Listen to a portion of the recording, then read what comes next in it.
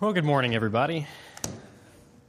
It's good to be together, good to worship together. Appreciate your participation in that worship, and also appreciate those who have led us very, very well in that worship this morning.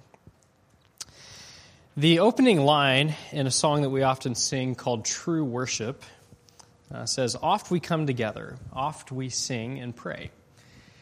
That's not a very deep statement. It's not a very complex statement at all, but it is significant. It is very significant. I mean, the fact that we gather together multiple times every week is kind of a big deal.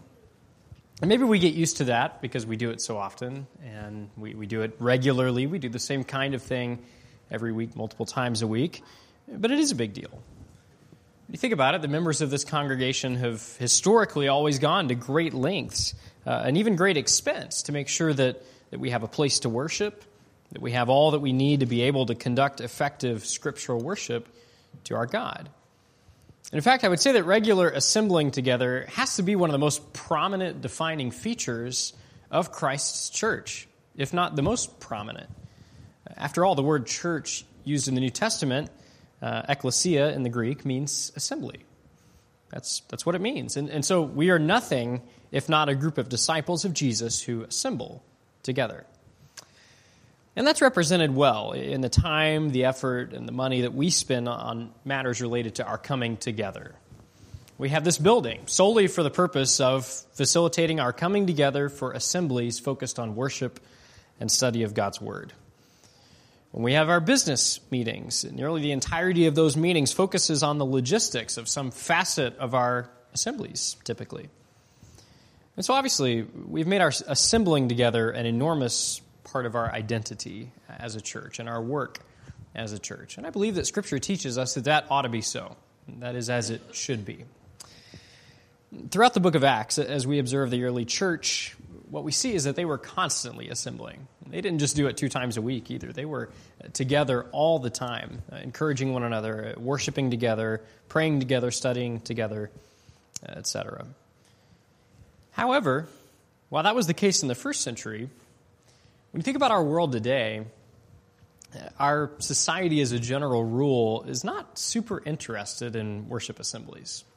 They're just not really interested. There are a lot of people who want to say, I'm spiritual, but I'm not religious. It's a very common sentiment to say, I'm a Christian, but I don't really go to church much. I'll serve God on my own. I don't need the church in order to do that. It can just be a me and God kind of thing. I'll find him in the woods. I'll do my own devotion kind of thing, that sort of thing.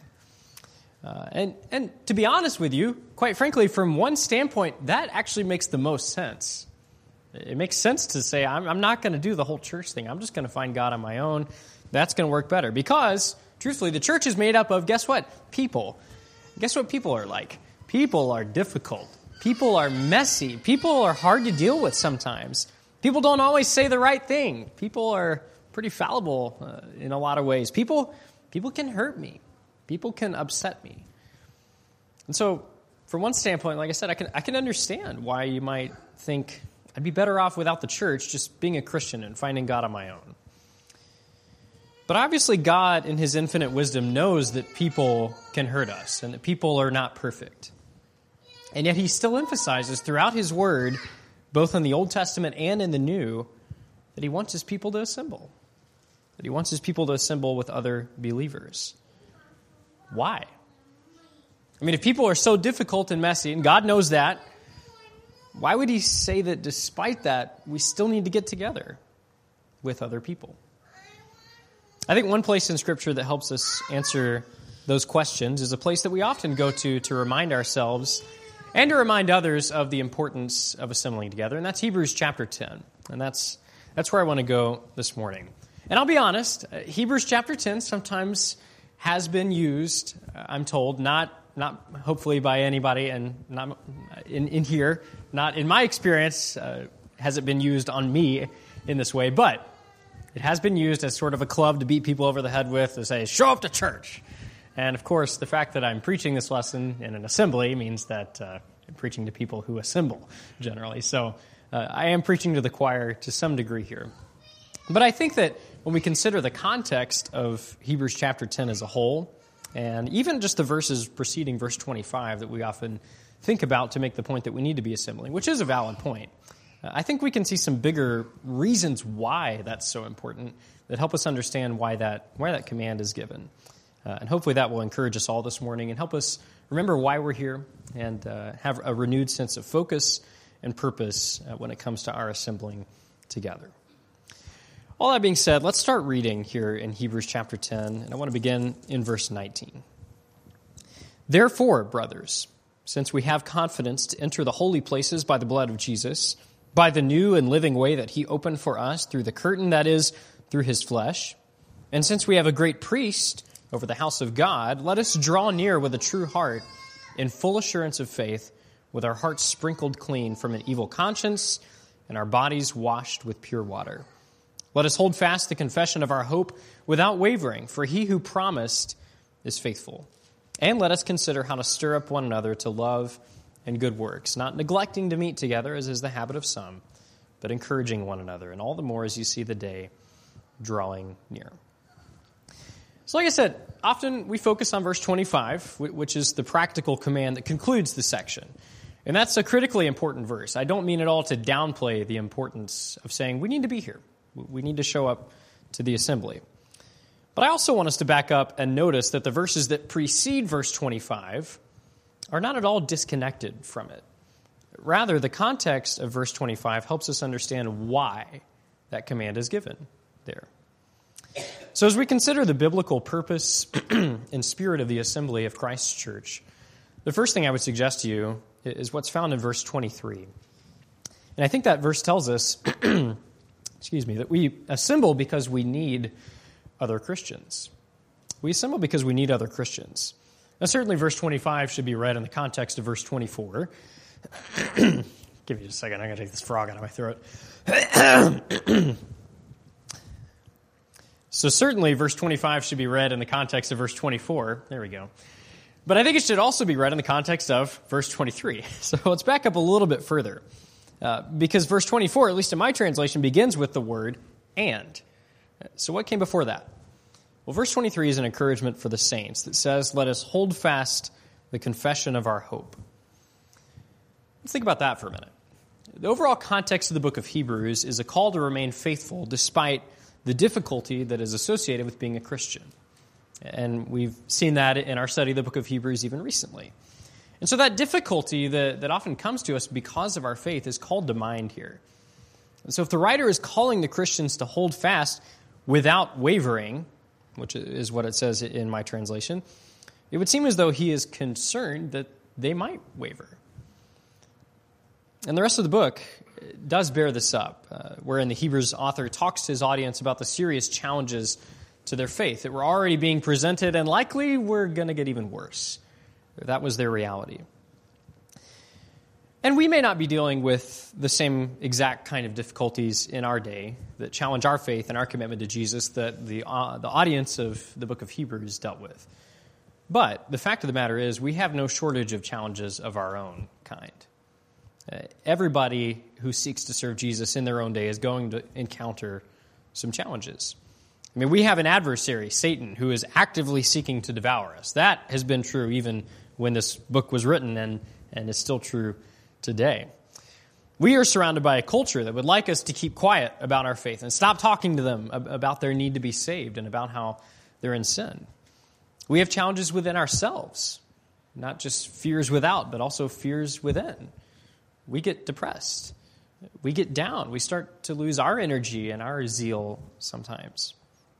And all these things and more challenges that exist for us present very real threats and challenges to our unwavering faith in Jesus. And that's the landscape in which we are trying to be faithful. In reality, what I think all this reminds us of is that we are involved in a spiritual war. That's the truth of it. We're involved in a spiritual war. Satan is seeking to devour us, not to poke us or annoy us, but to devour us, to destroy us. He's out there. He's prowling around looking for an opportunity to do just that. And so bringing this back to what we're talking about this morning, if we neglect to come together with other Christians, guess what we're doing? We're helping him out. We're making it easy for him. Think about this in terms of a physical war. In a physical war, how long does a soldier last who decides to stay out on the battlefield exposed to enemy fire overnight, indefinitely, while the rest of his fellow soldiers bunker down for the night and leave him all alone? How long does that guy last who's out there just by himself? We all know there's no way he's going to last very long at all in that kind of situation. I think we all understand that. So if we can understand that, then we have to also understand the fact that such a reality is also true spiritually. If we're trying to stay alive spiritually and hold our faith fast without wavering, how can we possibly expect to accomplish that goal without consistent help from our fellow soldiers? And so when you grasp the fact that we really are engaged in this spiritual warfare, that is active, that does not stop, it becomes so clear that we need our fellow soldiers if we're going to make it, if we're going to survive the battle. And if we are seeking to stay alive spiritually, we know that what that necessarily involves is bearing the fruit of a disciple of Jesus. And that's what verse 24 then talks about. The greatest commandment and the second greatest are to love God and love each other. And these are what it looks like in practice to stay alive spiritually, to hold that fast. And so verse 24 explains that assembling involves considering how we might stir one another up to both these things. To love of God and of others, and then to stir us up to good works as we serve God and serve others. We need to bear this kind of fruit if we are to stay alive spiritually, and we need fellow Christians to stir us on to those things. And how does that happen? When does that happen? Where does that happen? Well, verse 25 tells us that. It happens when we're together. It happens when we assemble. Have you ever missed a Bible class period or a worship assembly and then you got a text or a call from another Christian? That ever happened to you? You ever wonder why they did that? I mean, it's a valid question. Why are they so concerned about it? You miss one time and you're not there, and then all of a sudden you're getting hounded by people. Where were you? Why weren't you there? Do they just care so much about that number over there? They really want to see that get over 40 or something? I mean, you got to have you there. Get that number up. Do they want to make themselves feel righteous and be like, now listen, I was at worship and I didn't see you there. Make themselves feel better. Is that what this is all about? What kind of reason would somebody have for doing that? I think it's a valid question. And I can't get inside other people's minds, but having sent a few of those texts myself, I know why I did it. And it's not because I enjoyed doing it at all. In fact, I don't like asking people anything that might make them upset with me. As I confessed last week, I'm a chronic people pleaser, so I would much prefer to just say nice things and us just enjoy our lives and be happy all the time. And I would much prefer that. So if I hate doing it, then why would I send those texts? Why would I make those calls? I do it because I love those people. I do it because I love them. And I know from Scripture that they need this, that they need to be with other Christians for their own spiritual sake. And so Hebrews 10 reminds us that the assembly is important for many reasons. But one huge reason is that we need to be with other Christians. And if those other Christians care about us, they're going to want to make sure that we don't miss out on opportunities to receive God's blessings given through other believers as we are gathered to worship and study. And then for those of us who have always been here every time the doors are open, and we count on those people, let's also be reminded that we're here for the very same reason. No matter how old we are, no matter how long we've been a Christian, no matter how many assemblies we've attended, we are also here because we need other Christians. All of us need other Christians. Every single one of us needs each other. And I think this text reminds us that that's reason number one why we assemble together and why we need such an assembly on an ongoing basis. But not only do we assemble because we need other Christians, but I believe another thing that Hebrews 10 reveals about the purpose of our coming together is that we assemble because other Christians need us. Believe it or not, this goes both ways. Yes, we come to worship and study because we all need others to help us, and we need to be fed in our faith. We need others to stir us up to bear the fruit of love and good works. But it's also imperative that none of us neglect assembling, because sometimes, really all the time, it's our turn to do the stirring as well. The reality in any congregation is there are some typically older, more mature Christians who are really strong and who end up doing a lot of the stirring up. They're the ones who send those texts. They're the ones who do the teaching. They're the ones who put in a lot of the work outside of the assembly. They're people you can count on. People who, if they're not in the building well before it's time to start, you start to worry. We've got a few of those here. But those people are doing a lot of the work a lot of the time. But what may surprise you about those people is that they're human. They're not robots. They get discouraged sometimes. That might shock you, but everybody deals with that sometimes. And so we can see the wisdom in what God has designed for the church. There's no pecking order. There's no super Christians and big hierarchy. There's no corporate structure. There's no managers. Well, I'm just a lowly, low-level, line-level employee. No, we're all just Christians. There's only a body. There's a body with a head who is Jesus Christ. That's what we are. And when that body is functioning properly, all parts are serving their function and building each other up. And so the direction is given here in Hebrews chapter 10 in a non-limited fashion, that we are all to consider how to stir one another up to love and good works. And truthfully, we all need that sometimes. For different people, different things can stir us up. Maybe there's a mature, older Christian who needs strengthening. And maybe they don't need somebody to text them every single day and say, hey, keep on keeping on, fight the good fight. And maybe they don't need someone to do anything dramatic to keep them going. But maybe just seeing somebody step out of their comfort zone and lead a prayer who's never done that before. Maybe that's what they need. Maybe the presence of somebody at a Wednesday night Bible study who doesn't usually show up but is making the effort. You never know what that can do for one of those people. And those kind of things can be just the kind of thing they needed to give them hope and strength that they were lacking. And so my point simply is maybe you feel like you're not in a position to be missed when you're not here. Maybe you feel like you could miss a couple times and no one's going to care. They're not going to notice. It doesn't make a difference. The truth is, I can say with confidence to every single person here, when you're not here, you are missed.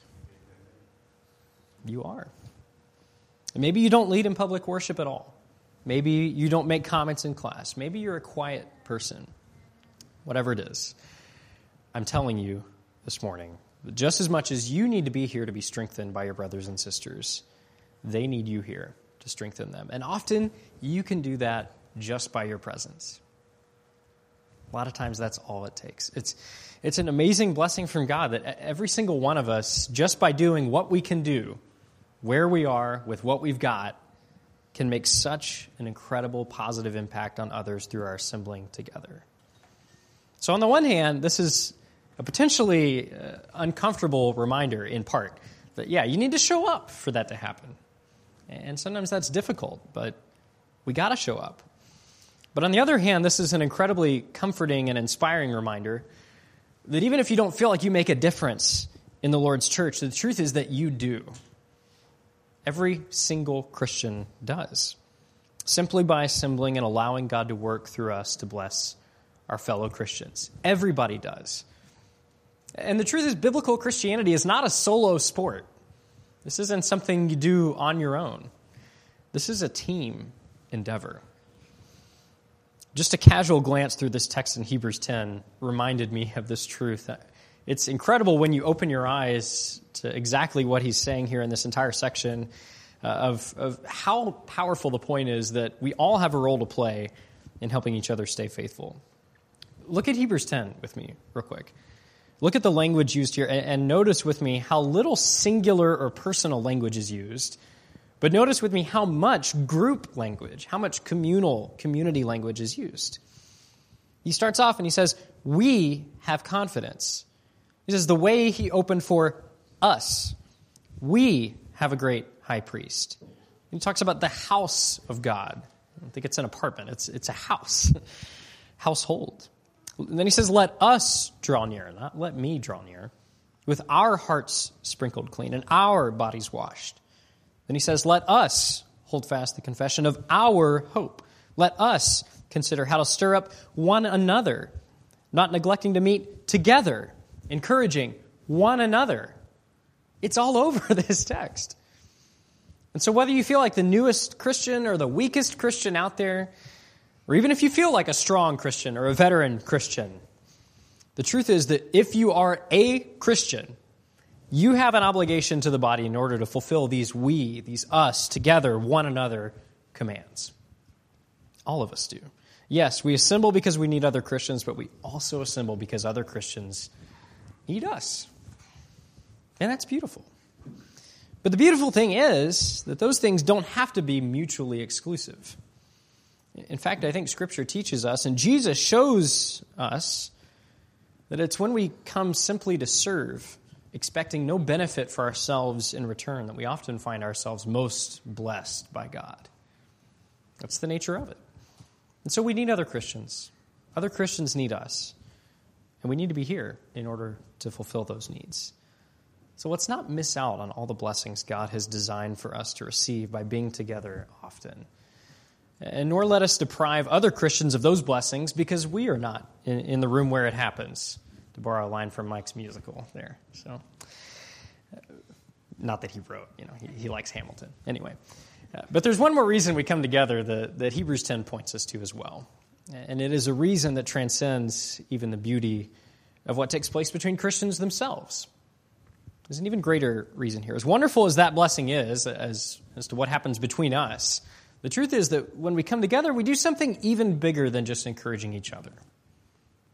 When we're assembled together, what we are ultimately doing through our Bible studies, through our singing, through our prayer, our preaching, and especially our partaking of the Lord's Supper, is we are pointing each other to Jesus. And what do we need more than anything in this world? We need a restored relationship with our Creator, which is possible only through, as the Hebrews writer says, the new and living way of Jesus Christ, because of His sacrifice of His body on the cross. And so, yes, we assemble because we need each other, but most of all, we assemble because we all need Jesus. It's great to be together to lift each other up and help each other remain faithful, but the best thing we can ever do for each other is to point each other to our Savior. And actually, guess what? That's the point of the entire book of Hebrews. We saw that throughout our study of the book last quarter. The theme I chose for that book is that Jesus is greater. Maybe you remember that. Maybe you don't. I don't expect you to. But I think the entire book bears up that theme. The author acknowledges those challenges that we talked about, that multitude of challenges that are inevitably going to come to the Christians in his audience because of their faith in Jesus. But his admonition is clear. No matter the challenges, do not give up on Jesus. Don't do it. No matter the obstacle, it's going to be worth it to stay faithful to Jesus. And so while he spends a great deal of time in that book making arguments rooted in the law of Moses, that's a good bit of the book, makes those arguments to support his call to these Christians not to give up on Jesus, one of the places the rubber meets the road with that, so to speak, as he gives them practical considerations for how exactly they can remain faithful to Jesus, is right here in chapter 10. I think that's what's going on in this text. So that's what the author's doing when he talks about how they absolutely cannot neglect to assemble. You can't neglect to meet together. He's saying that in this bigger context of how important it is to not give up on Jesus, to stay faithful. And so what that tells us is that if we want to hang on to those spiritual blessings that we have only in Christ, we need to be assembling with other Christians. Not just because we can lift each other's spirits, but because if our assemblies do what the first century church's assemblies did by God's design, our coming together is going to push us to greater devotion to Jesus Christ. And it's not going to let us lose our focus on Him. And we all need that. That's ultimately why we come together. It's great to be together with people who will support you, and God designed us to do that together. But our shared commitment to Jesus as King of our lives, who has given us every spiritual blessing and offered us a way back to God, that's what makes our gathering meaningful. People get together all the time and try to support each other in support groups and organizations and hobbies. But this is different because we are focusing each other on someone greater who we all need. more than we need even each other. And that's Jesus Christ. And that's what I believe the Holy Spirit, through the Hebrews writer, is trying to tell both the original audience of the book and us today. That those who have been blessed by knowing Jesus need to be getting together. And the Christians who assemble together will, guess what? Be blessed by knowing Jesus and by sharing their faith in him and their dedication to him. And that sharing is powerful. I mean, look at how the writer begins this section in verse 19. Therefore, brothers, since we have confidence to enter the holy places by the blood of Jesus, by the new and living way that he opened for us through the curtain, that is, through his flesh, and since we have a great priest over the house of God, then he says, let us draw near. To each other, yes, but most especially to him. I'm not perfect. You're not perfect. And truthfully, you know what that's going to mean? That's going to mean some of our assemblies aren't perfect either. Sorry to break that news to you if you hadn't realized that yet. But if you want to find something wrong with an assembly, I'll guarantee you something right now. You will. You will be able to. No doubt about it. Even just with my sermon, man, I could already pick apart a lot of what I've done here this morning. But no matter what you want to find wrong, you'll probably find it. The songs were too slow. The prayer was boring. It sounded just like every other prayer anybody's ever prayed before. The sermon wasn't very relatable, and the preacher said something that rubbed me the wrong way. I don't think he said that very well. He probably didn't.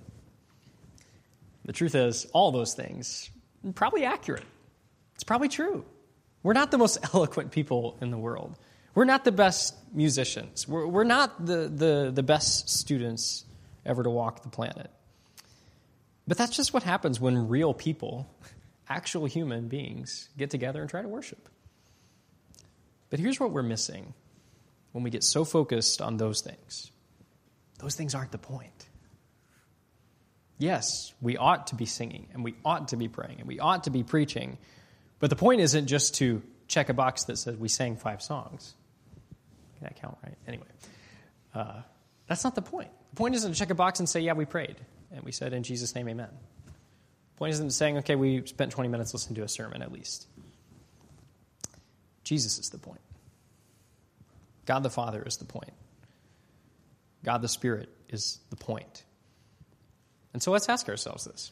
Can a slow song still point me to Jesus? Yes.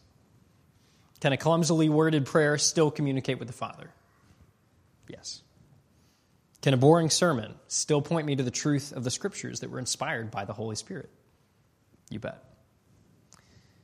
And let me tell you, brothers and sisters, there's nothing we need more than to be pointed to Jesus, to be brought near the Father and to be pointed to the truths that come from the Spirit himself. We all need that. We need those things desperately. And by God's design, we can receive them. Even if our assemblies aren't perfect, we can still receive them by being together. If we do not neglect to meet together, but rather come together every time we can, every time we have this opportunity, and we come together with a heart that acknowledges our need to be with other Christians, a heart that's ready to serve others, expecting nothing in return, and most of all, with a heart that is seeking above all else to draw nearer to God himself, which is what we all need. So may God bless us as we seek to meet together in a way that encourages each other and especially points us to him and to his Son as the author and the perfecter of our faith. Not an easy lesson for me to prepare and deliver. This is challenging, and saying you need to be here is not fun, but also, like I said, preaching to the choir is a little easier because you guys are here, and I appreciate your encouragement. My prayer is that you'll take this in the spirit in which it was intended, as an attempt to challenge us all in love to conform more fully to the pattern in the New Testament, inspired by our God, and ultimately to submit more fully to the kingship of Jesus Christ as Lord. Is your whole life in submission to him? Does your whole life submit to Jesus? Ask yourself that this morning. Is your whole life in submission to Jesus? Every bit of it. If you're a Christian, does your allegiance to Christ define who you are? Does it define what you do? Does it define where you go, where you are? Does it define who you are, what you do, and where you are? Yes. At 9:30 on a Sunday morning and at 10:30 and then at 7 o'clock on a Wednesday night? That's a valid question. But more than that, does it define who you are, what you do, and where you are 24/7, 365? That's the call. Showing up to church is kind of the easy part. We have to give our whole lives to Jesus. There's that line in the song that I feel like I come back to so often. Love so amazing, so divine, demands my life, my soul, my all. Jesus deserves that and more. He deserves every bit of that. And so let's help each other do that this morning. Let's help each other. Let's lift each other up. And as we've talked about, really that's one of the main reasons why we're here. So if you need to change your life to better submit to King Jesus, don't try to do it by yourself. It's probably not going to work very well. You're going to end up out on the battlefield all alone, and you're going to get hit and taken down. That's the reality. But we're here to help each other. Christianity is not a solo sport. And so whether you want us all to pray for you or whether you just want to talk to a couple other Christians privately, either way you want to go about it, we're here to help each other. If we can help you right now, we'd love to pray together for whoever needs prayers for anything, especially spiritually, as we all seek to draw closer to God, which is what we need the most and what we're seeking to do every time we come together, and even this morning. If you have a spiritual need we can help you with, we'd love to do that as we stand and as we sing this invitation song.